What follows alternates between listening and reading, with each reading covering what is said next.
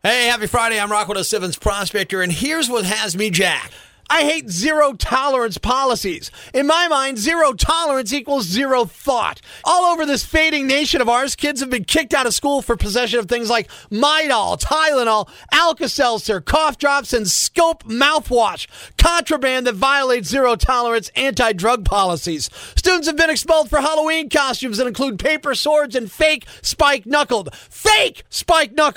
as well as for possessing rubber bands and toy guns. All violations of anti-weapons policies. Are you kidding me? Zero tolerance does equal zero thought. Want one more? Shannon Coslet, a 10-year-old at Twin Peaks Charter Academy in Longmont, Colorado, was expelled because her mother put a small knife in her lunchbox so she could cut an apple. When Shannon realized the knife may violate the school's zero tolerance policy, she turned it into a teacher who told her she did the right thing. The child was expelled!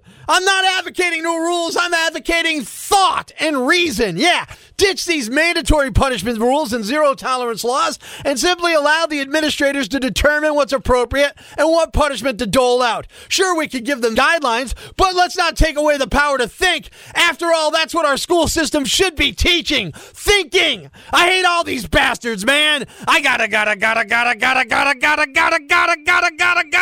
go crazy, man.